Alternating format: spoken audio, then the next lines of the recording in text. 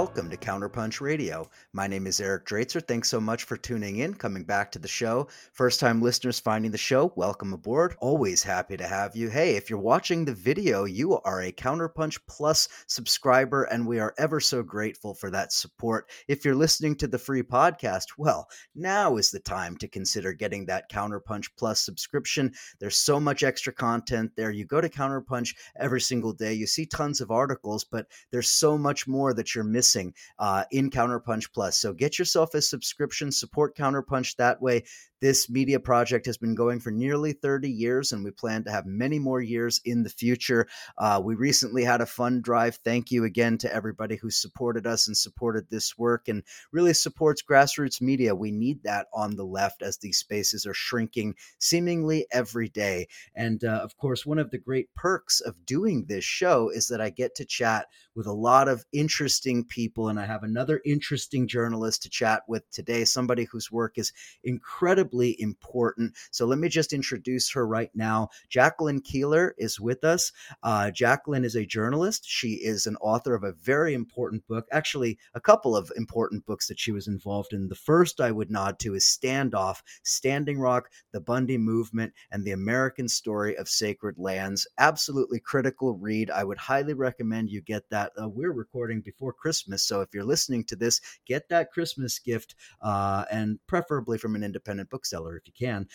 Also, I would recommend her other book that she edited, Edge of Morning, Native Voices Speak for the Bears' Ears. Again, critical collection. Please do consider getting a copy of that one as well. Jacqueline Keeler, welcome to Counterpunch. Thank you for having me. Thank you for all of your great work and for giving me some time tonight, because there's so much important information that we need to cover. So let's just jump right into it. I want to begin by giving you a chance to introduce yourself to our audience, some of whom I'm sure already know your work, but many of whom probably don't. Tell us a little bit about yourself, about your background, what brought you to the work that you're doing, and how did you get into all of this? Yeah, well, I'm a journalist primarily and also an author, uh, and I guess I'd always had an interest in telling Native stories, Native perspectives. I am myself a citizen of the Navajo Nation. My mother is Navajo, and my father is Yankton Sioux, Dakota, and so I both sides of my family are both Native, and just trying to make sense of our situation has always been my focus. And then so that's why I write, is to help do that. I think we have few resources as Indigenous people to come to terms with our history. Our stories are not told generally or understood. I mean, I can't tell you how many people tell me that I'm the first Native person they've ever met, or say things like they didn't know we were still around. All these things, and so it's sort of it makes it it's sort of shocking actually to be told that, but it makes it really clear that for I mean, I think that for a lot of white people, they don't understand that experience of being completely like invisible. I often, when I talked about the mascot issue, people would kind of try to explain what it meant to have just these sort of stereotypical representations. And people would say, well, what about the Vikings? Like the whataboutism sort of thing. And the really difference between the Viking stereotypes, and that of that's promoted by mascotry of Indigenous people, is that that's not the only way that white men are seen, right? If that was the case, if you never saw a white man, ever, except as a Viking, right? You never saw them in a Hollywood movie saving the world. You never saw them anchoring the evening news. You never saw them ever. You go into a bookstore like Powell's bookstore here in Portland, where I live, and out of all the thousands of books they have there, maybe 3 are from the perspective of a white man.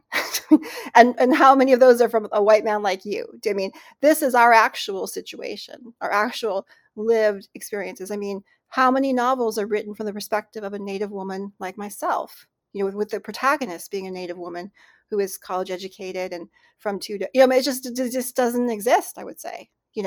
And so it's the level of marginalization of Native people is extreme, and to be a Native person who lives in such a situation requires, I don't know, I felt like it really requires for us to do the work, and the work I do is for all Native people. So It sounds like you're talking about something more than just representation, right?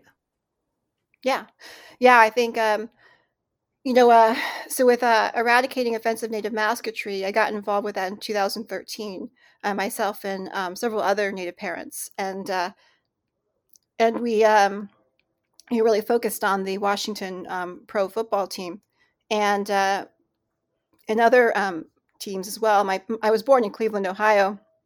My parents met there through a program called Relocation, which was an initiative by Congress in the mid 20th century to basically terminate tribes politically, and then to relocate the young people to urban centers like Cleveland was a relocation center.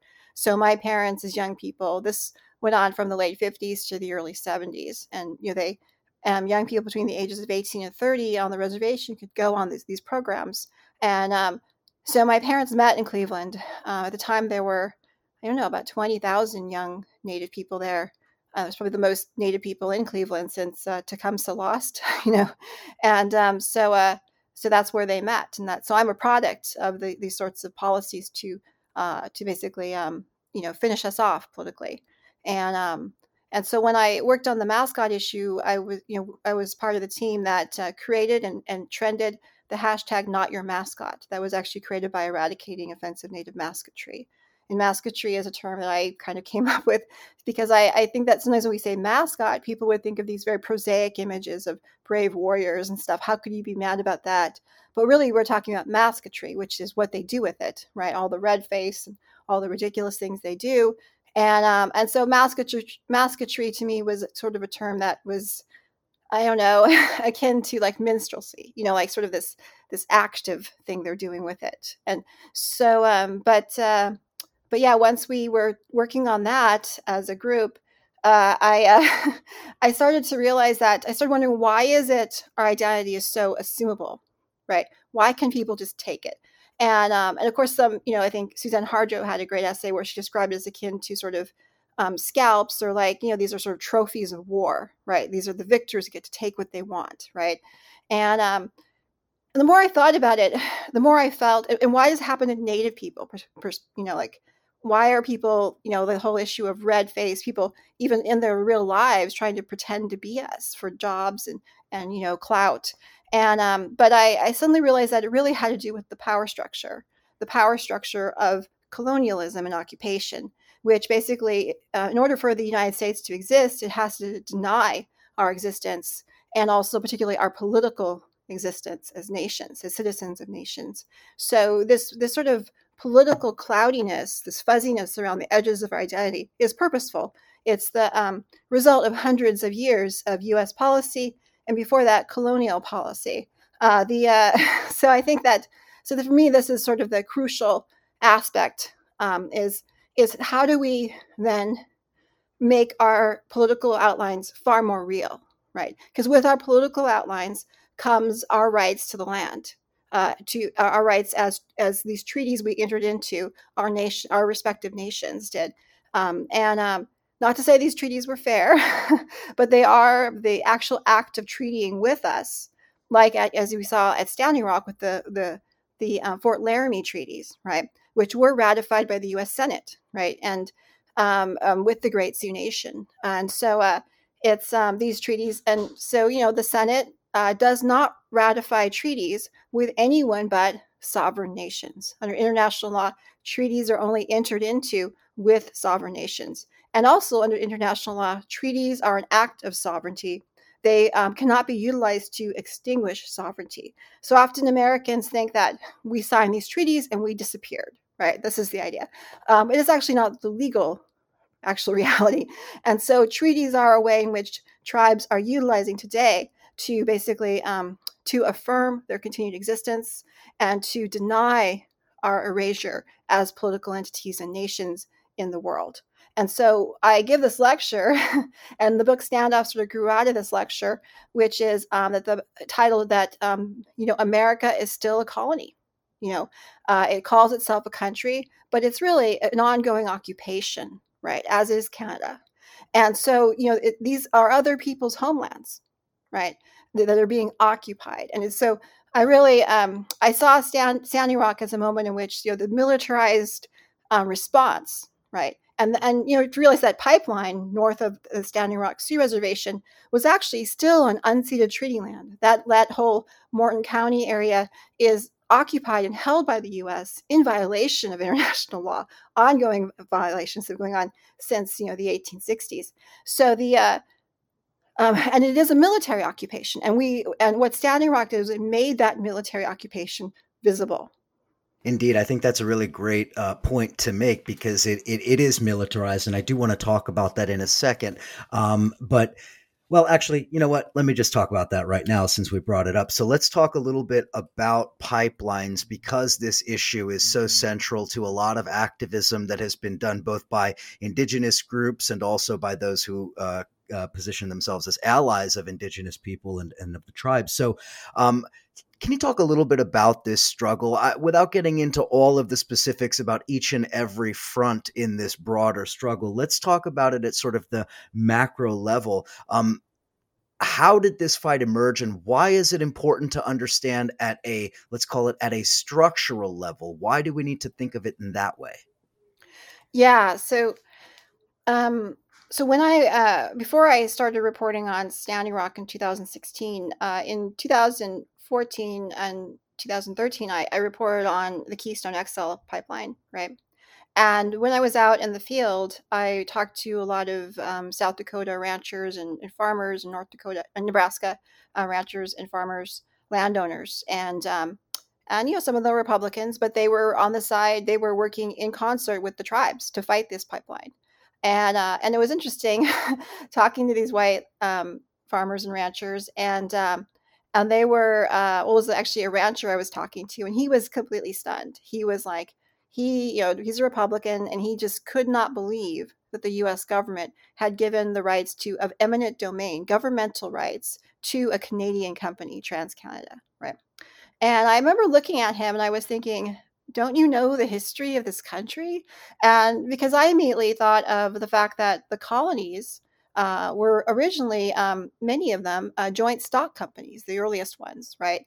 And those are early corporations, early modern era corporations. And basically, the crown, I guess Queen Elizabeth I, right? She could not afford to fund exploration and colonization out of her own funds, so she turned to her subjects and allowed them to create these joint stock companies so that they could share the risk and the profits. And in exchange, she gave them basically governmental powers over our lands that they held. So you look at the colony of Virginia, which was founded by the Virginia Company of Adventurers based in London, and it was a for-profit enterprise. And they were given, of course, of course, people make a big deal about the fact that I went to Virginia when I was writing this book. I was invited to speak at the College of William and Mary, and all over Virginia, you'll see signs like "Virginia's for lovers," "Virginia's the birthplace of democracy," all this stuff. And I remember thinking, well, Virginia, it's a corporate. It was originally a corporate entity, the House of but it was their legislature, and so was the Mayflower Compact. The people who signed it were all stockholders. You know, so so I really think that the corporate nature of this colonial occupation is intrinsic to it, right? And I also can contrast that to this notion of land ownership, right? And of course, a landowner in South Dakota or the Bundys on their ideas of land ownership in Nevada, and also expressed here in Oregon when they occupied the Mount Hero Wildlife Refuge. I examined that pretty carefully in the book. I actually I decided to engage their claims, which of course have never held up in a court of law. Their claims of the right to use the commons, and I began to look at some of the origins of the language they were using, particularly from the Revolutionary War and also from the English Civil War. And I got a clue to this, not just based on the fact that there were guys dressed up in Revolutionary War outfits at Malheur, but also because there was a sign in Cliven Bundy. Cliven Bundy was the father. He is a rancher in Bunkerville, Nevada. In 2014, he had a standoff with the Bureau of Land Management over his cattle grazing on public lands, about 500,000 acres, which he had not paid for like 20 years, right? And I wrote about this for The Nation in 2014, and I did a comparison between Cliven's claims of ancestral rights to that of, well, what was going on with the Keystone XL pipeline at the time, and the work of the sort of unified group of the Cowboys and Indians group in South Dakota and Nebraska to fight the Keystone pipeline, and Keystone XL pipeline, sorry. And but he had a sign on the wall of his house, and it said, remember what the name Bundy means, right? And I was like, what does the name Bundy mean? It's such a strange surname. And I looked it up, and the primary meaning is, and I checked, I think he was trying to go with more of a French meaning, but I looked at his family tree, and they are from actually the area around Stonehenge. They go way back, they're Anglo-Saxon, and so but the name Bundy actually comes from the name Bond, which, James Bond, which means bondsman or bondswoman, right? And what they would do is under feudalism, under Anglo-Saxon feudalism, they would give their bond to a lord, right? And this lord would then give them land to farm. And you have to understand, under feudalism, the only person who owns land is the monarch, and everyone else, the subjects, they only can use it because the monarch gives them the right? And so the people are essentially landless, right, under this system. And so, but what happened after William the Conqueror and the Normans invaded in 1066 is that Anglo-Saxon tradition became sort of de facto serfdom. The Bundys, when the Lord inherited the land, he inherited the Bundys.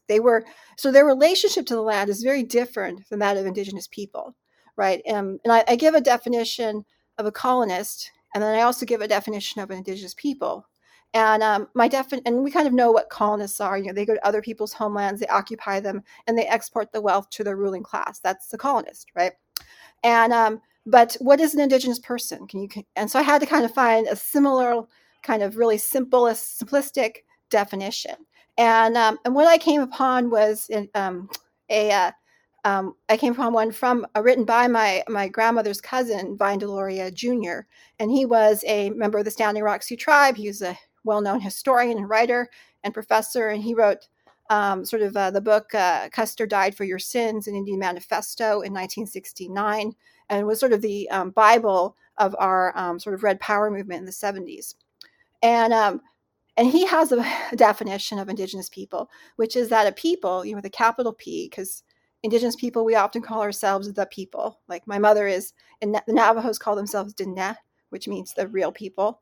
And a people have an origin story based in a meeting with a sacred being who is a manifestation of the land itself, right?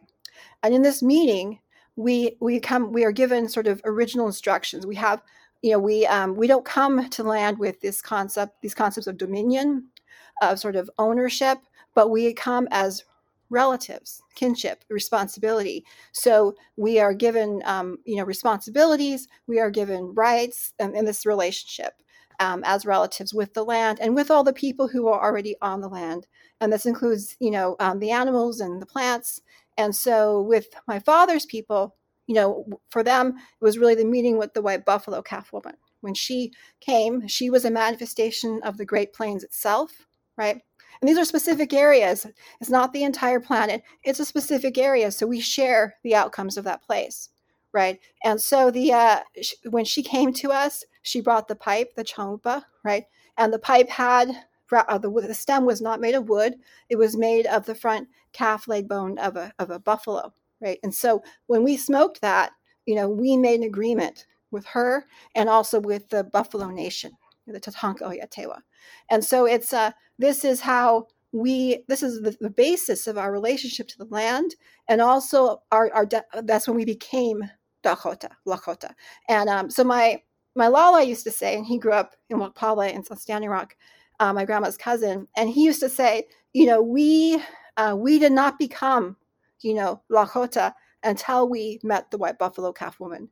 Once we met her, then we became Lakota. Before that, we were something else entirely, right? So there's this notion of the land makes you a people, makes who you are, and it's that relationship, right? And it's a very different relationship than a feudal one, where only one man, your relationship to land is mediated by a human being, right? And you yourself, and to this day, and there was a book that came out a couple of years ago, and they looked at sort of the land ownership in England today, and there was also in Scotland. And what they found was that 30% of the land in England is still owned outright by the descendants of William the Conqueror and his friends. And they estimate another 40% is probably owned by companies that they control, right? So, I mean, 70% of the land in England is still owned almost 1,000 years later by this guy and his friends who invaded, right? And so the British people, the English people, are still landless, as they were when they came here. And so when you look at these folks, landowners in South Dakota or Nevada or Oregon making these claims that this gives them rights, they have to realize that those rights are fairly new for them, and they are the spoils of colonialism, right? Agreements made through colonialism. And so I think what I try to do is examine things and then to change the parameters and maybe provide a more accurate analysis that helps us come to conclusions and solutions. Well, and to your point, the point you were just making about the relationship to the land, I mean, that's, the idea of a water protector is not some branding exercise. It has both a political context, but also a spiritual and historical context as well. It's not just a sort of a role that you're play acting as for the purposes of activism, right? It has a very deep spiritual connotation, as does, fire and other things like that. I know just in my very, very, very cursory exposure to these things, water protectors, women, motherhood, maternity. I mean, these things are all kind of connected, aren't they? Oh yeah, definitely. I think, but I think it's also equally important that European-based societies like English colonists reassess who and what they are, because what they tell themselves is not accurate, and then it makes it impossible to create change, right? Another example of this would be the interpretation of the Revolutionary War, right? The Because I addressed this because the Bundys kept bringing up these sorts of things like from the Revolutionary War, like no taxation without representation. They carried out those little pocket constitutions in their front pocket and everything, and those Scusin constitutions, and it's so I looked at that very closely, and what I found was interesting. Uh, so George Washington, was a very young man in the French and Indian War. He actually and historians believe that he actually started the war, and historians call the French and Indian War the World War Zero. It was the first World War, and it was actually started over the lust for land of Indian land by the colonists, right? George Washington he was like 20 years old. He was very young, and he was sent by Virginia, the House of Burgesses, to lead a militia group to challenge the French. At the time, a lot of the colonies, like Connecticut and Virginia, they claimed, according to their charters with the crown, they claimed the land all the way to the Pacific Ocean, right? So they viewed the Ohio Valley, Virginia did, as part of their claim, right? And so the French were building forts along the Ohio River to sort of firm up their own claim. And so when George Washington came in, this very young man, with his militia and with his Indian allies, came in, he created an international situation. According to him, one of his Indian allies murdered a French diplomat. According to the French, who made him sign a letter in French, George Washington took responsibility for killing this French diplomat, and this was an international, scandal. And so it basically started the French Indian War, what we call it here, but in Europe, which they call the 7 Years' War, right? And this war was fought, because the colonists were wanting to get more and more Indian land. It doubled the national debt of both Britain and France. And after the war was settled, to stop this from happening again, the British agreed, and King George III issued the Proclamation Line of 1763, which went along the Appalachian Mountains, and said that the colonists could not go past that line. And when you read the Declaration of Independence, most of the bullet items in there have to do with this decision, right?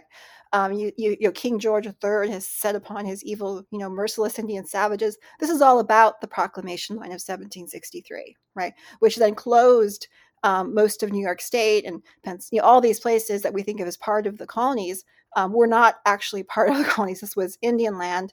Most New York State was pretty much the Iroquois Confederacy, which had stood for 1,000 years, right? This is my husband's people. And my husband is actually a direct descendant of Chief Joseph Brown, who led the fight against the Americans trying to invade their lands.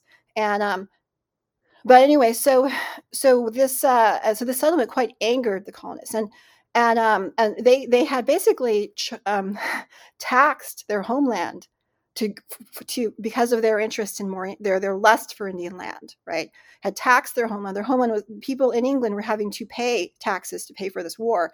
The colonial governments refused to levy taxes on their populace.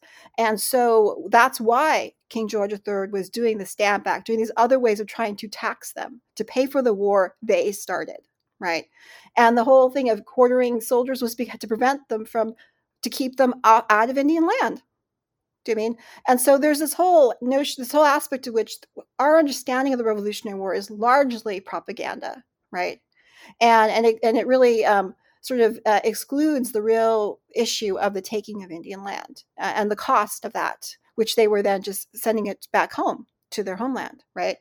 And so this is this is sort of, so I think it really provides a different and I see the Revolutionary War as actually a fight between elites on either side of the Atlantic, and the colonial elites here, and George Washington was all these founding fathers were members of land companies, right? George Washington was invested in the Ohio Land Company.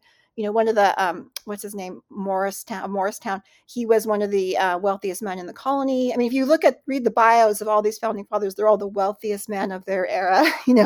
And he got like a third of the Iroquois Confederacy in the end. He got to take a third of upstate New York. They got their land. They got all the things they wanted, and they got it, fairly cheaply. And so I think it's I think understanding. I think we need to create. So if we understand the Revolutionary War this way, it really changes what we think we can do about it, or what rights it gives Americans, particularly Americans like the Bundys. Such an important point. And before we go to the break, I want to just touch on one other issue that is tangentially, well, it's related to everything we're talking about, but it is related to what you were saying, the taking of land, and understanding it in that way, the taking of land.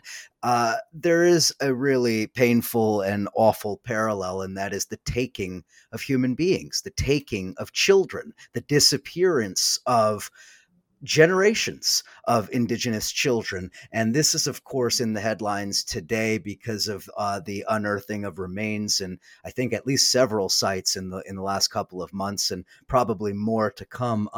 Can you talk a little bit about the mass graves, the discovery of these mass graves, and more importantly, I mean, that's shocking in and of itself, but what it tells us about the legacy, and specifically about genocide, and what genocide looks like, because it's not just 6 million Jews being marched into a gas chamber. It's something that takes place over a long period of time, and often sort of not entirely in plain sight. So tell us a little bit about this issue, and also sort of this context of understanding it in the way that you were just describing.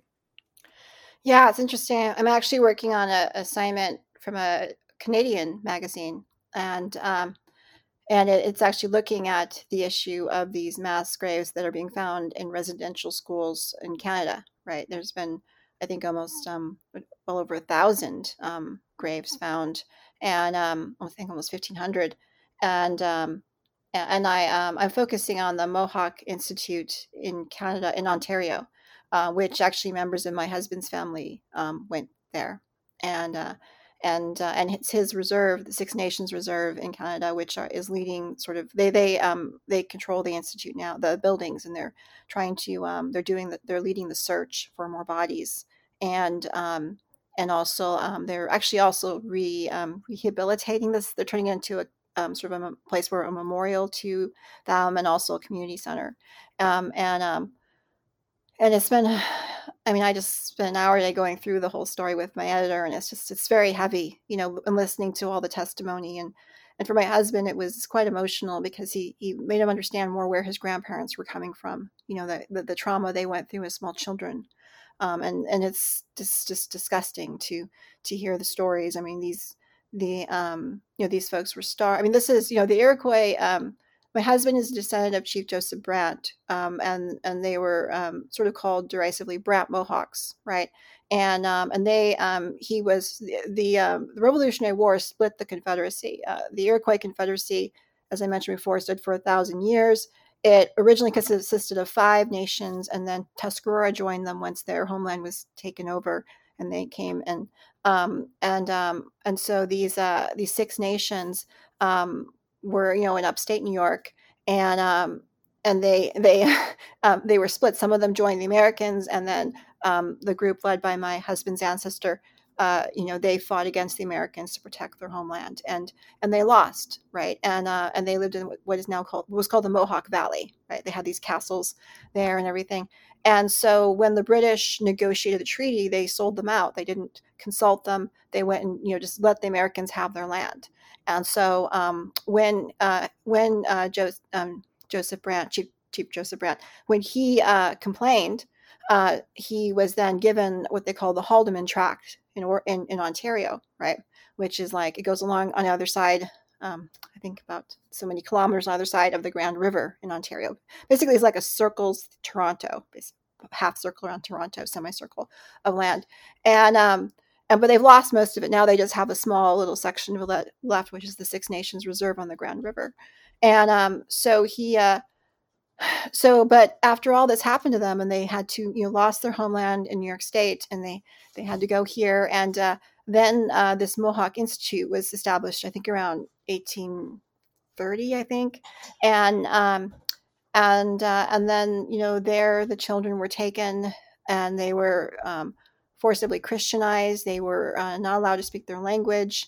They were starved. I mean, a lot of the survivors today, who are very elderly people in their 70s and 80s, they talk about not having enough food to eat. They called it the mush, I think, the mush hole, because there was just mush to eat. And I think about, when I visited my husband's reserve, it's a gorgeous sort of New England looking place. Yet the minute you cross the boundary, it's just tract housing all the way, from there on.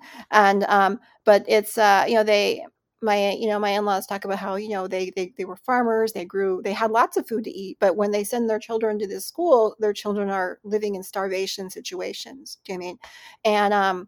And it's just horrific to think that these are very small children, like 6 years old, right? And being unloved, being treated, they were talking about having to hold out their hands and having them smacked, right, like that. And just ways in which most Indian people don't practice physical, traditionally speaking. Of course, after the boarding school and residential school experiences, it's different now. But traditionally, they didn't use physical abuse. It was unknown, right? And it was thought that through example, you could train children. And my great aunt, Ella Deloria, she was an ethnologist and linguist. She studied under Franz Boas at Columbia University, and she spent her life documenting these traditions in our own Lakota and Dakota cultures. And they had just a different system of raising children. And it was a very effective system, too. And it was destroyed by these schools. And our children came out broken. They were also raped, molested. And so the people we are today, if you go to Seattle now and you see Indian people on the streets, it's because of this system that broke them. And then it becomes intergenerational, the trauma, they take it home with them. Right. And so it's, and I feel like my family, my dad's family and my mother's family, that the reason we were lucky, we were never in these Catholic run schools, although the Mohawk Institute was Anglican, it wasn't Catholic. But most of the schools, particularly in Canada, like 3/4 of them were run by the Catholic Church. And the Catholic Church is now refusing to turn over any sort of documentation they have about what happened there. A lot of it was shredded for some bizarre reason, to recycle paper. I don't know, it's bizarre. So it's and the Pope Pope Francis has agreed to give an audience to some of the survivors. They had to postpone that because of the Omicron variant, but I don't think that's going to lead to any opening of records. And the Canadian government has just recently agreed to give $40 billion Canadian, I think about 30 billion American dollars, to sort of give restitution to survivors, and also to begin to hand over the social welfare programs for First Nations children to their respective bands and nations. And so that whole process. But yeah, the focus of my article is going to be on how the Six Nations people are basically taking control of this narrative, are also taking a lead in the criminal investigation, and sort of their ownership of it, and of this really painful history. And when I married my husband, I met his grandmother. His grandfather already was deceased. His grandfather was the Mohawk Bear Clan chief at Six Nations, and his grandmother, her father was the Pine Tree chief of the Seneca Nation there. The Six Nations includes the Mohawk, Seneca, Onondaga, Cayuga, and Oneida, and then Tuscarora was the sixth. And also some Delaware, Lenape as well joined them. But yeah, it's I could see what he means by that. You could see, that they're carrying pain, and you don't know why. But when you see what happened to them, you understand what happened to them as children, then suddenly it makes sense. You know what happened, even if they are high functioning adults. You know what happened, and that sort of trauma and damage. The occupation of our lands takes many forms, and the arrogance takes many forms, and so it's that's what they did. Obviously, sexual abuse also occurs in very expensive, prominent elite boarding schools as well. But it was even more traumatic when it's laced with implicit inferiority of a people. And the Six Nations Iroquois people, they were the most powerful people there in the Eastern Seaboard. They were the nation that really held the colonists at bay. Kept that line there along the Appalachian Mountains, up into the Revolutionary War, and playing the English against the French and all this stuff, and for have them to be reduced to this level is it's just shocking, but I know that I don't like to just give stories of deficit, but also stories, and not to just say that we're all about resilience, but there's still a lot of strength in every people, and my husband's grandfather, as a Six Nations chief, he and other chiefs from Ontario paid their own way to go to the very first United Nations meeting in San Francisco after World War II. He was a young man. And they went, and my mother-in-law told me that they got there to the Fairmont Hotel in San Francisco where it was being held, and they tried to get admittance, and they're like, who are you? We're the Iroquois Nation. Iroquois is another term for Haudenosaunee, and the Six Nations. And they were like, well, we don't have any Iroquois here on the list. And then she claims that they then went back outside, and they're like, what should we do? We spent all this money to get here from Ontario. And they decided to try again. So they went back in again. But this time they were admitted, but they were actually admitted as Iraqis. Yeah, seriously. And so this, the once the most powerful nation, in Indian nation, and so, and to this day, I in 2017, I got a grant to go to the United Nations because they were having the 10-year anniversary of the UN Declaration on the Rights of Indigenous People. And I went and interviewed a lot of tribal leaders. And I was talking to one of them. He was an Odawa leader. And he was telling me that when he was, for like 15 years, when he was an elected, leader of his tribe, he was the chairman, and he would not come to the UN because he could not come as a representative of his government. He could only come under the sort of sponsorship of an NGO. and he only wanted to attend as an actual leader of his nation.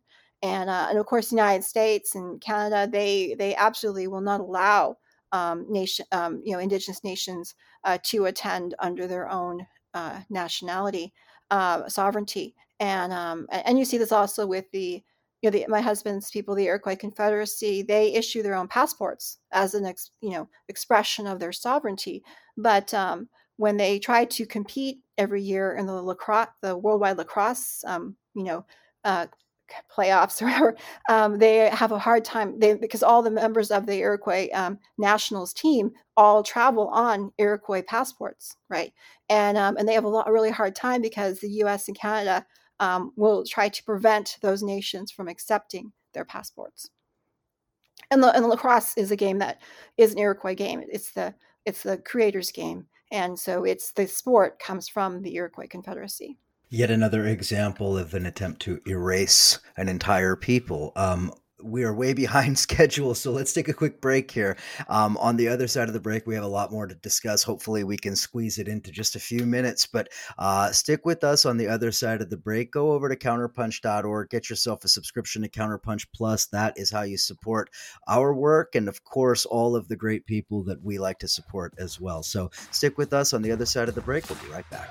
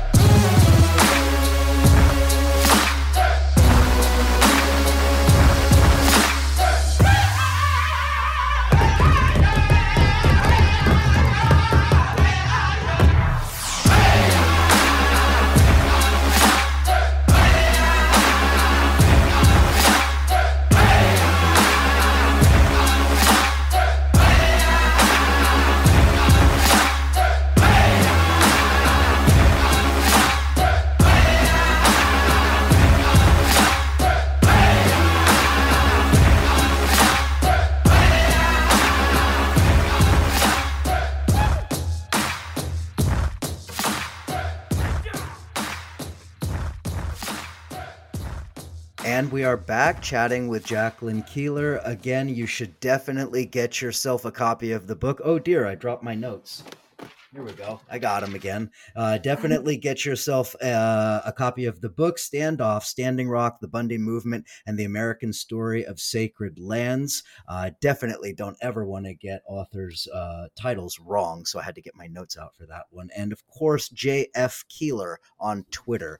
Okay, Jacqueline, I want to ask you a little bit about representation. We talked about it briefly in sort of the negative sense, representation in the sense of sort of a superficial kind of representation of a people. But now we are addressing something I think a little bit deeper, cultural representation of Native people making its way into the mainstream. Of course, for those of us who watch television and films, Reservation Dogs hit a lot of headlines recently as a TV series. I think it's on Netflix, but that centers Indigenous people and I believe is produced by Indigenous people and directed by Indigenous people. But there are others, of course. There's films coming out, directors from Native tribes that are working in, I don't know if we could say Hollywood, but certainly breaking into the mainstream. So here's my question, setting all of that up. Is this representation?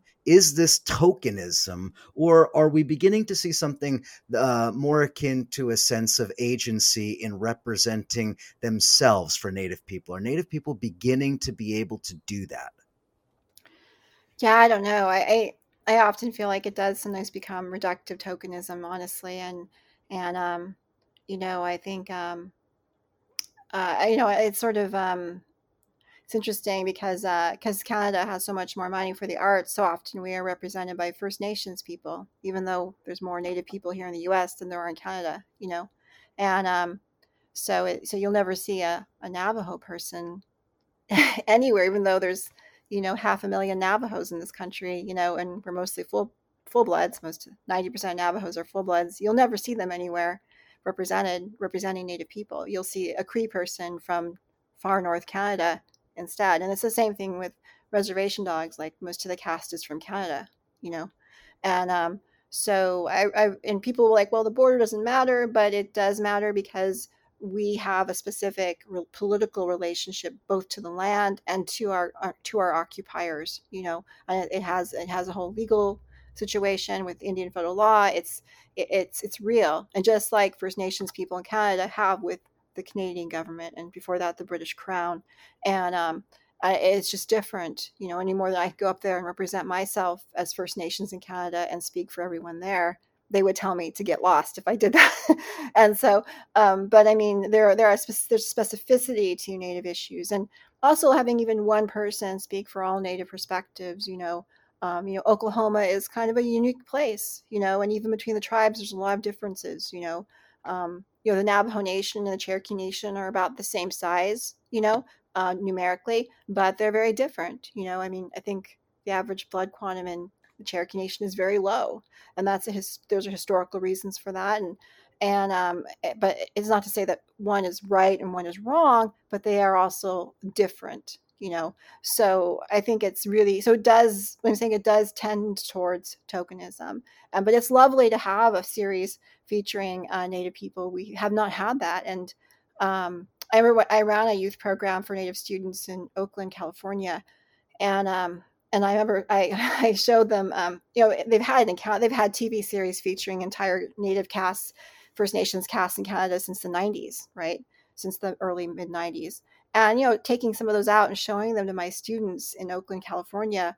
And when I first started running this mentorship program, the students told me, they're all high school students, they told me that they were a minority amongst minorities in the Oakland school district. Like, they would often be the only Native student, and so and just the further marginalization, even in a city that was brown, right? And so, and I showed them these TV series that were being filmed in Canada, and they were just shocked. They just had never seen themselves or anything close to represented the kind of representation in the media that that First Nations people have. We don't have here in the States, and we're about almost 30 years behind, you know. And so it's in Canada they have an Aboriginal Peoples Television Network. It's a network with hundreds of Native people full-time employed doing the news, right? TV, everything. We don't have anything like that here in the States, yet we are a much larger population. And so we are marginalized even in these endeavors, and it's not enough to do tokenism. I think, and this is where it's a structural problem. If and I have a structural fix. I talk a lot about my idea of a first a federal Indigenous government. I think that we actually have to have our own separate government and nation that works kind of in partnership with the colonial government, right? Um, the I got this idea actually. I was taught, my husband's paternal grandmother was Finnish American, And she was telling us how when she grew up in Waukegan, Illinois, even though she didn't grow up in Finland and she spoke Finnish at home, her father and his generation felt they needed to be able to read and write in Finnish, so she had to go to Finnish school after regular school. And she said the reason why it was so important to his generation, she came of age around World War I, was that in the 19th century, the Finns had to, they declared their independence from Sweden. Sweden was colonizing Finland for like 150 years. And when they wrote their Declaration of Independence, they had to write in Swedish because they weren't fluent in Finnish anymore. Because in the major cities, Finnish was sort of outlawed, right? And to get ahead, you had to learn Swedish. And so for him, his generation was very important that they learn their language, because the act of their political autonomy allowed them to reclaim their language. And it made me think about how when you are colonized, even if you're talking about Sweden colonizing Finland, and she had a saying in Finnish, which was that a Swede is a Swede, even if you boil them in oil. They had the same thing for the Russians. A Russian is a Russian. So, but if you're colonized by other people, even if you're the Finns are like the most deep pigmented people on Earth. They're like the whitest people on the planet. Even if you are the most deep pigmented person on the planet, everything about you is up for grabs. Your language, your land, your wealth, your children, everything is up for grabs, right? It's all takeable, right? And so it made me realize, and in Ireland as well, they have not been able to reclaim Gaelic. Their occupation by England was much longer than the 150 years that Finland endured with Sweden. And of course, with the potato famine, millions died, and so their lands, their lands and their lives were forfeit under colonization. So it made me realize that political autonomy is really important. Good fences make good neighbors. So I think for us to really reclaim a lot of this stuff, we are going to have to be a separate nation. And that would entail, and this is a direct, I think a lot of, and I go into this in some depth in the book about the issue of the doctrine of discovery. And the origin of the title that the U.S. claims to our lands comes from this doctrine of discovery, which was first articulated by one of the first Chief Justices of the United States, John Marshall. And he did three really crucial rulings in the 1820s and 1830s called the Marshall Trilogy, which are the basis of Indian federal law in this country, which apply to all citizens of federally recognized tribes, right?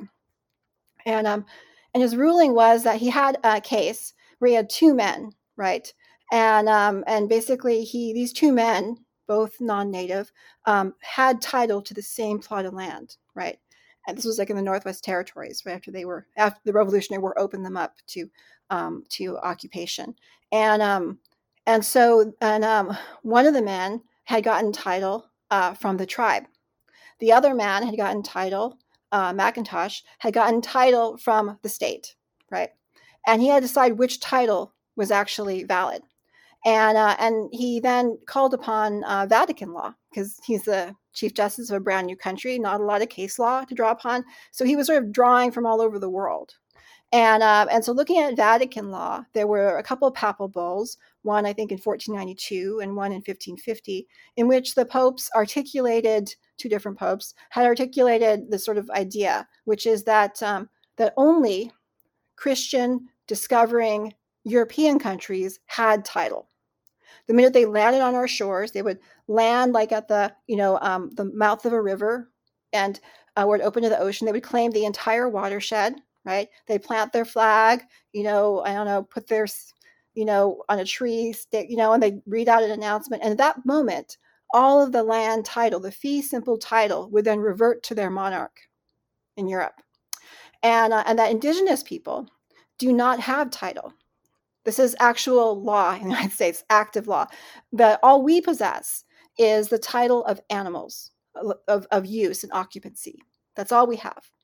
And so this was cited as recently as 2005 in a case, and it was actually Ruth Bader Ginsburg who wrote the decision and cited this law in the city of Sherrill, New York versus the Oneida Nation of New York.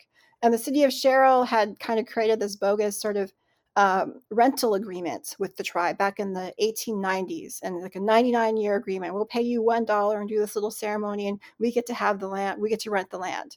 Well, they kind of didn't think the tribe would still be around in 99 years, and it was in the 1990s. And suddenly they thought that the title to their entire city was clouded, right? So they took it to the Supreme Court, and the Supreme Court ruled against the tribe because tribes cannot possess title under the doctrine of discovery, because we only have the title that animals possess, not title, but use, the right to the use of the land and occupancy. And so this denies our humanity at a fundamental level, and it's the basis of all title in the country, right? Paired with military occupation, right? So it's and some treaties that do give up land, but yeah, it's a really ugly history, and I think most Americans don't understand that this is the basis, and that fundamentally Native nations actual humanity are denied. We might disagree with Pakistan, but we don't deny that they can have title to their land, but for Native Americans, we do. Native nations, we do. And this is because the Native nations claim is such, it so undermines that of the colonial state.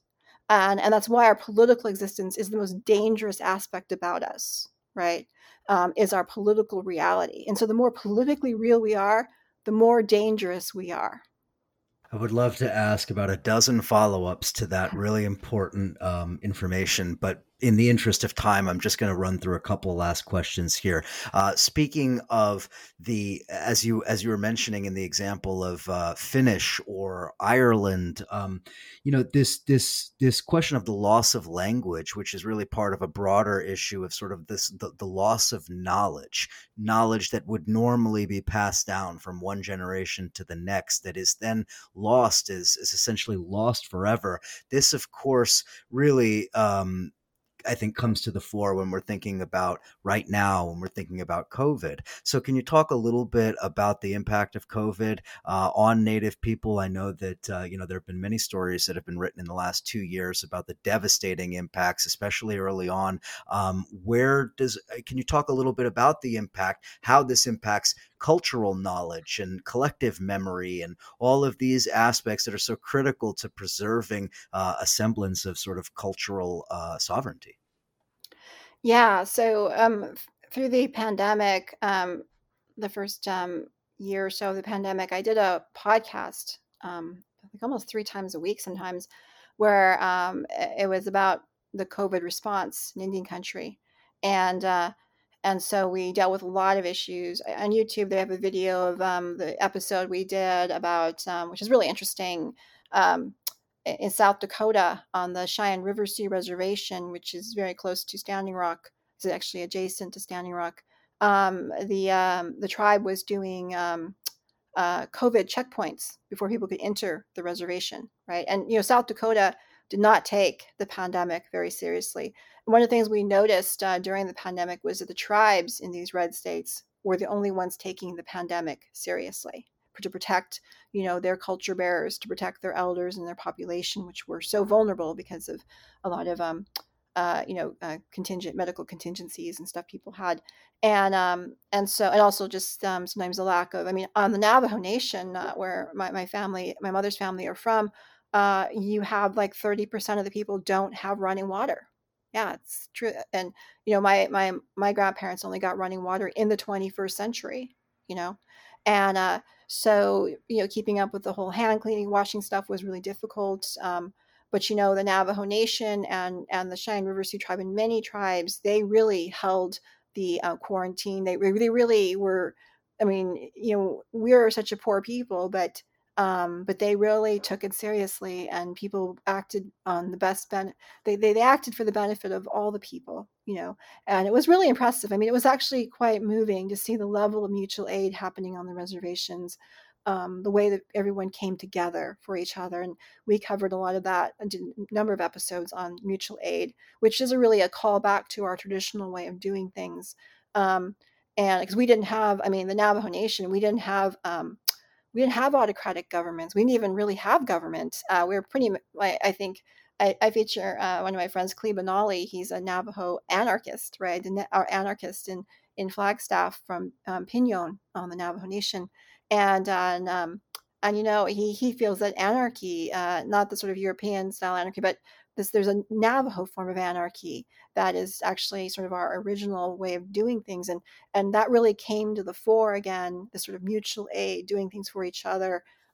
Really, it was very impressive. I featured a lot of folks who were working on that, including Ethel Branch, the former Attorney General of the Navajo Nation. She led an amazing mutual aid effort that became really successful. The Navajo Hopi Elders Relief, and her husband is Hopi, so they helped all the elders out there and people. And but with what happened at Cheyenne River, the chairman, they institute checkpoints, and governor the governor of South Dakota, she's a huge Trump supporter, far right Republican, and she really she tried to force the tribe to take their checkpoints down, and there was a huge standoff over that. And so we covered that. We had the chairman of the tribe on. We had Lakota, a friend of mine. She's Lakota and Navajo, like me, and she is a state legislator there. Red Dawn Foster, and all these. We had all these amazing guests talking to the issue,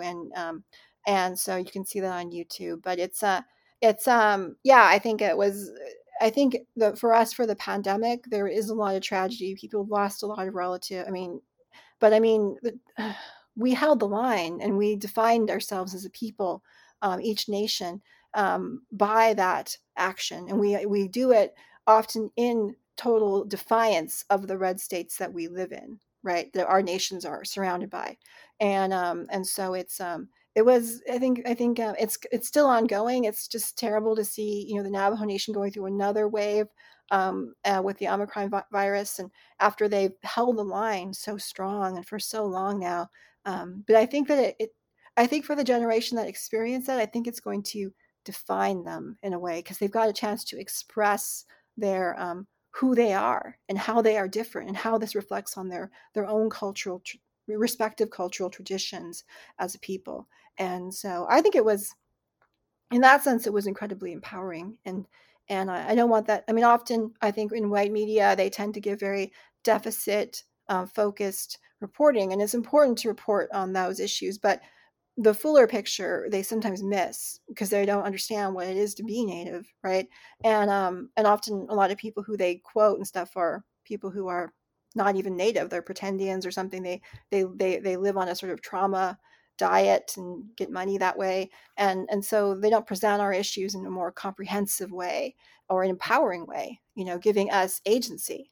Right? We have agency, and it's very important that young Native people understand how our people have expressed agency over the years, because that gives them a clue that they could do it, rather than simply telling them that Native people rolled over and died. That, what does that tell young people? And I just know, as a young person, I'm not a young person now, but when I was a young Native person, the stories in my family that I heard that showed me how my family resisted were like little snippets of things that I just ate up, and I kept them close to my heart, and they gave me strength. And that's the sort of oral history that you don't read in books, but you learn from your own family. And so in this case, young people on the reservations got to see that in real life, and they got to express that. And a lot of young Navajos, they stayed home with their family, and rather than going to school, and there's a lot of energy given to planting traditional crops again. My mom's hometown in Cameron, her cousin May Franklin and other folks in Cameron, they brought back the community farm. You can go now and see they put up hoop, greenhouses. I mean, it's just so much has happened. I mean, I think that's a big, to me, I don't know, that's my part of the story. Obviously, there's been a lot of coverage of the negative things, and I recognize that, but I don't know. To that point, and I hate to harp on another negative thing, but I think it's a critical issue that does have to be discussed. That the struggle that Native people have been waging is not just one against pipelines; it's one against extractivism broadly. And one of those issues is mining. One of the key ones, Oak Flat. That was the Trump administration wanted to move in there as quickly as possible, mine it, strip mine it, do all of that. But there's more to it than that, because it's not just Trump and Republicans. It's also Democrats, and it's pretty much everybody in the ruling class. But even more than that, there is also this looming question of a kind of environmentally friendly, eco-green extractivism, whether it's pulling lithium out of the ground or various other forms of sort of, green tinted kind of development. So I just wanted to give you a couple of minutes to speak about this issue, and especially the forms of resistance that Native people have been using to kind of push back against not just pipelines, but mining and extractivism broadly. Yeah, it's yeah, when you're talking about Oak Flat, you're talking about copper mining, and there's a huge shortage of copper in this country. And that actually was not started by the Trump administration, but by Senator McCain and I think Senator Kyle. I mean, these are Republican senators that were from Arizona, and in his later years, McCain did a lot of really sort of shifty things against Native people in the state. That and also trying to take the water. That was another thing that and he got chased out of the Navajo Nation for that. There's video on you can see of Navajo young Navajo activists, chasing him out of out of Window Rock, our capital, and but and then of course with lithium, that of course is necessary, for all of these sorts of technology and solar panels and things like that. It's just quite uh, there's going to be this extractive cost to Indian country that I'm actually I just signed a contract to do a book contract with Tory House Press to work on a book about uranium mining in Indian country, and it's titled Letters to Oppenheimer from the Fourth World, and I have a personal connection to that. I grew up. My father was an engineer, and he worked at Hanford, the nuclear reservation. So I grew up in Richland, Washington, and then my Navajo grandfather, was a uranium miner. And there are around Cameron, where my mom grew up, there are over 200 abandoned uranium mines, and that sort of hangs over the Navajo Nation, right? The Navajo Nation is the size of Ireland. It has the population of Iceland. It's larger than 22 member states in the UN. About 170,000 speak the language fluently. It's got the parameters of a country. We don't even know it exists. I mean, it's like as if Iceland exists in the middle of the United States. No one knew it was there, right?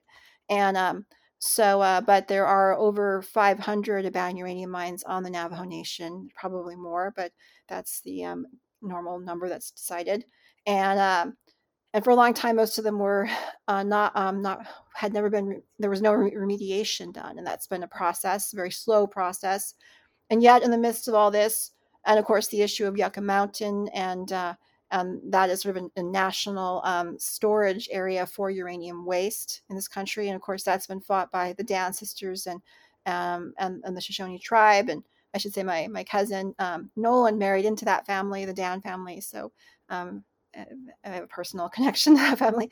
And but they us Indians were all related somehow, And but I think, and then of course you see in Biden's 30 by 30 plan, this reliance on nuclear power to basically meet the reduction in carbon, and goals that we have right now, and so bringing back nuclear power. And we had I wrote a piece that was in High Country News and republished in Mother Jones, and was featured on Full Frontal with Samantha Bee, which was about when Trump reduced the Bears Ears National Monument. He reduced it by 85%. I looked into sort of what was some of the sort of things behind it, and I noticed that the state of Utah, the legislature, had submitted a 40-page comment during the comment period, and basically saying that their main point was that the national monument would damage Utah's uranium industry. And on either side of the Bears Ears National Monument, one side near White Mesa, which is a Mountain Ute community, there is I think the only uranium mill in the country, and it's very badly managed. And on the other side is the uranium mine that they bring the ore to, and so it's so that was sort of, and I looked into it, and that company Energy Fuels played a huge role in reducing the monument, right? And so I wrote an article about it, and I think I titled it, and they actually kept this title with something like "Trump says, let them eat yellow cake" or something like that. And the CEO of Energy Fuels, he put a letter on their website denouncing me stuff. But then the New York Times did further reporting. I think I published that in December of 2017, and then the New York Times did more reporting in January and February of 2018. They did a bunch of FOIA requests, and they found that it was accurate, that the Energy Fuels played a huge role in reducing the size of the monument, and the uranium was a driving issue behind it. And ironically, recently, with bipartisan support, Energy Fuels got $75 million from Congress, right? In a bill led by Senator Martin Heinrich, from Democrat from New Mexico, right? And he's always out there against fracking and Chaco Canyon and stuff. He co-sponsored this bill, and this was brought to my attention by Native leaders who were upset that no money has been allocated for the co-management of Bears Ears by tribes and the federal government. And so that still has not arrived yet. Yet Energy Fuels, the company responsible for the temporary reduction of the monument has been restored under Biden. They have received $75 million. And yeah, I'm very concerned about that. And so my book will really take a look at many different areas in Indian country that have been basically sacrifice zones to the uranium industry. And like Hanford, like my mom's hometown of Cameron, and other areas like around the Black Hills and San Onofre on the coast there in California, and also Prairie Island in Minnesota. There's a tiny Dakota reservation there. Like, it's small. It's like barely a mile wide, and in the middle of it is a nuclear power plant. And so I'm going to look at all of those different things. So. Well, I guess it's incumbent upon me as a member of the Counterpunch crew to point out that our managing editor, Joshua Frank, is finishing up his book about Hanford. So that should be out from Haymarket, I think, in the coming months. So a lot to discuss about that. And I think also just a message to any of the leftists and socialists and others who want to get on their high horse about nuclear power and the importance of the nuclear power to mitigate climate change. I think we should really consider all of these other impacts, as you were just pointing out, because it's not just about energy and climate change. It's also about many, many, many human beings and ecosystems and a whole lot more. I have like a dozen more questions that I would love to ask you, but I've kept you probably 30 minutes longer than I said I was going to. So I think we have to leave it there. Jacqueline Keeler has been with me today. Again, the books, so critical that you have to get yourselves a copy. Of course, Standing Rock, The Bundy Movement, and The American Story of Sacred Lands. That is a must read. Get it for Christmas, get it for your friends, your family, and anybody else who needs to have that information. Follow Jacqueline on Twitter. That's at JF Keeler. Jackie, thanks so much for chatting with us today. Really appreciate it. Thanks for having me.